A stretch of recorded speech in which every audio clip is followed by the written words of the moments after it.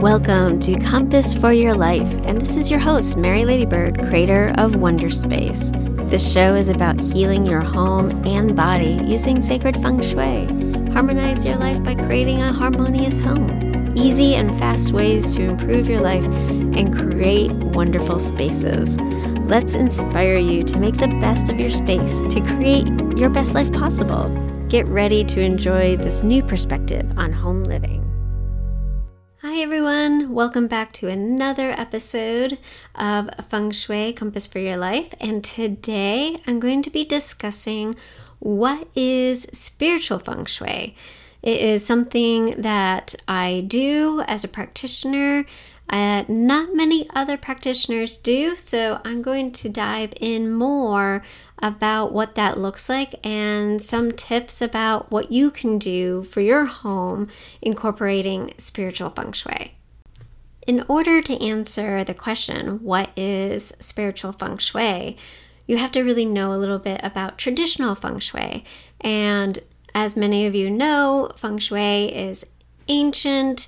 It is from India and Asia traditions, and I studied in classical feng shui, which uses compass, and then I also studied on two types of modern feng shui called BTB, Black Sectantric tradition. And then what I did with spiritual feng shui is I've taken it a step further.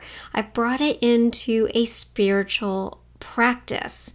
So this is something that you can also do at home, and we're going to touch on that a little bit. But first, let me tell you a little bit about how I use feng shui in a spiritual way. For example, it is winter where I am right now, and we are in very much a yin period. This is also my period. Rat's season is winter. Even though personally I'm not a fan, I need to embrace the winter, the yin. And, for me that means working on shadows.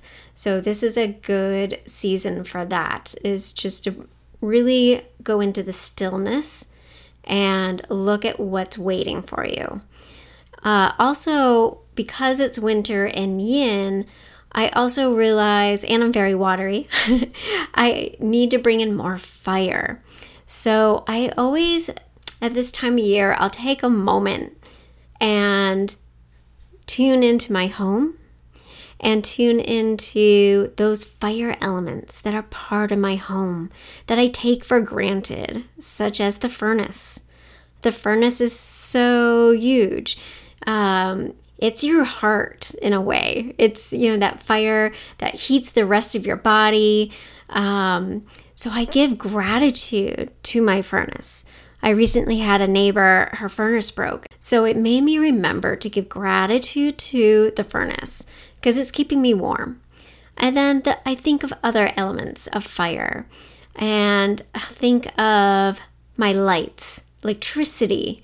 Having electricity is fire. It's lighting up my home. And again, going in and giving gratitude to that area.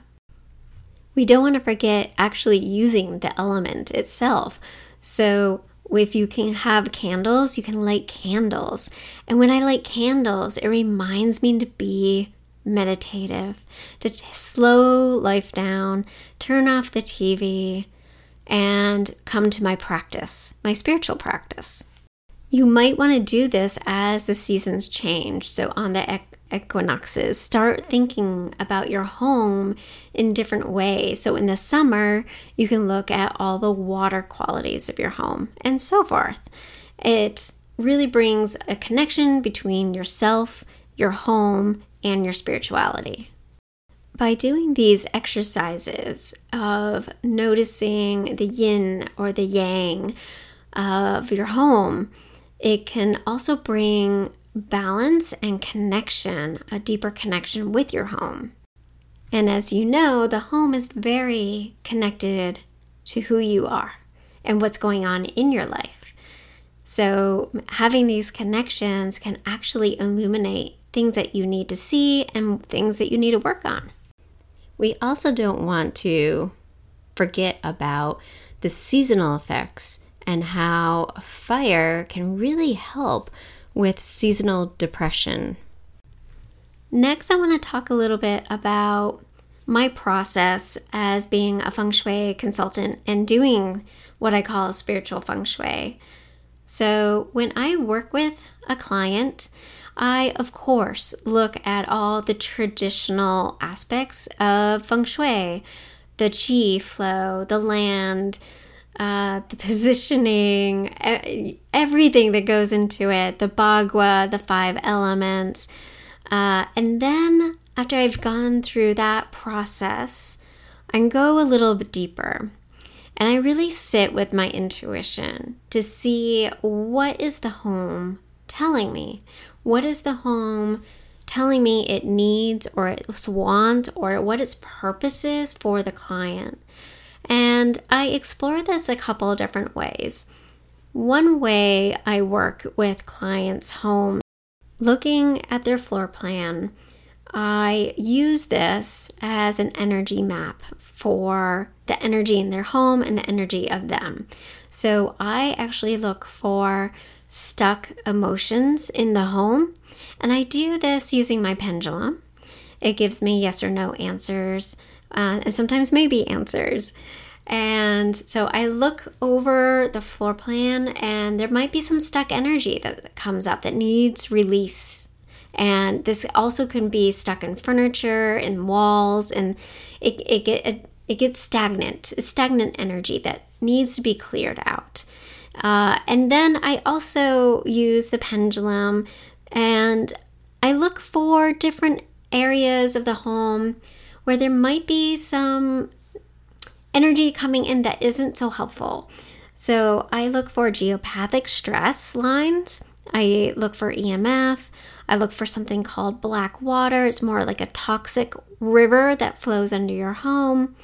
As I mentioned, I clear negative emotions or stuck emotions. I also look for spirits, and I see if there's any lines that can come in that are either geological or caused by construction that needs help and healing. And knowing all of this, makes us aware of it. And we can now be like, oh, that's why I keep tripping on this stair, or that's why my dog is acting weird. And we'll now be able to heal it. And I use, my own intuition with healing that with pendulum and the dowsing. I also then take it a level deeper, and I look for portals or vortexes that might be happening in the home. And even sometimes humans can cause vortexes of their own. If they're going to work and they're in the same home office and they're working really hard and they just hate their job and it's just a miserable place, they can create a vortex. And it just, spins out of control. So every time they go sit down to work, it's just more of the same. So I like to be able to recognize that and then clear it and reset it so it's more of a neutral experience. I then look at what energies need to come in to the space, because we don't want to just clear, we also want to bring in good qi, healing light, just good flow. After clearing the space, we want to bring in joy, happiness, love. So I pull out my crystals and I place the crystals, work over the floor plan, and just let the energy of the crystals come in with whatever it is that the client needs at that time. I always end the consults with a space clearing, whether it's in person or remote. And the way I space clear is, yes, I use sage sometimes or Palo Santo. Sometimes I use the feng shui traditions of using mandarin oranges in a certain ceremony.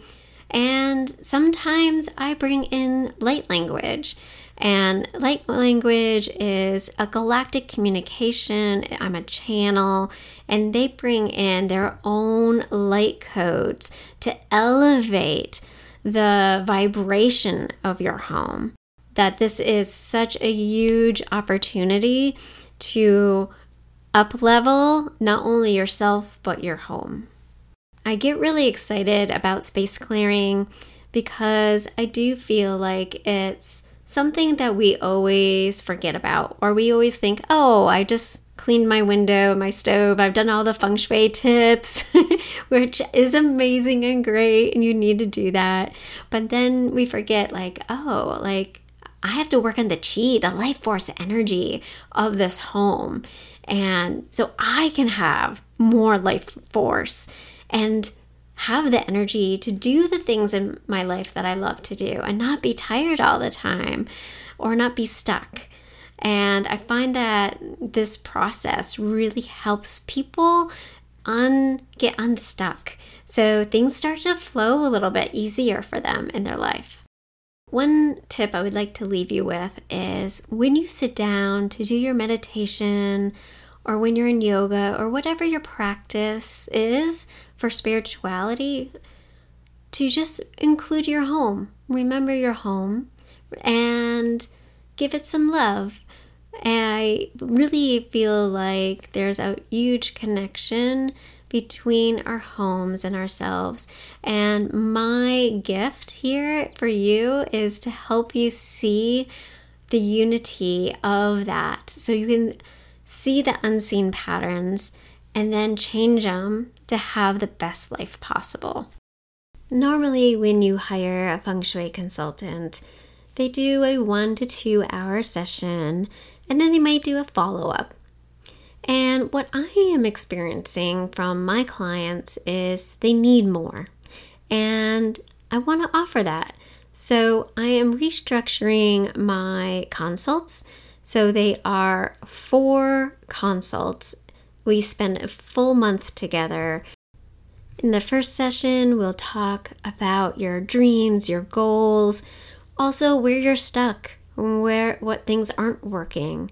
And then in the second session, we'll talk about feng shui and what we need to do, what we need, arrangements we need to make, or anything else we need to change. The third time we meet, it's all going to be about energy work and the healing process and doing some space clearing. And in our last session, it's really going to be about what has changed. What do you need going forward? What worked and what didn't work? I'm so excited to be able to give my clients the time and the space for learning the knowledge and making the changes and seeing the results. I hope you make the decision to share your home with me and have the chance to work together to create something beautiful. Many blessings, and wherever you are, I hope you make your space a wonder space. I hope you enjoyed today's episode. Please take a moment to leave a review or support this podcast by subscribing. Visit wonderspacefengshui.com for events and other offerings. Thanks for listening, and see you in the next episode.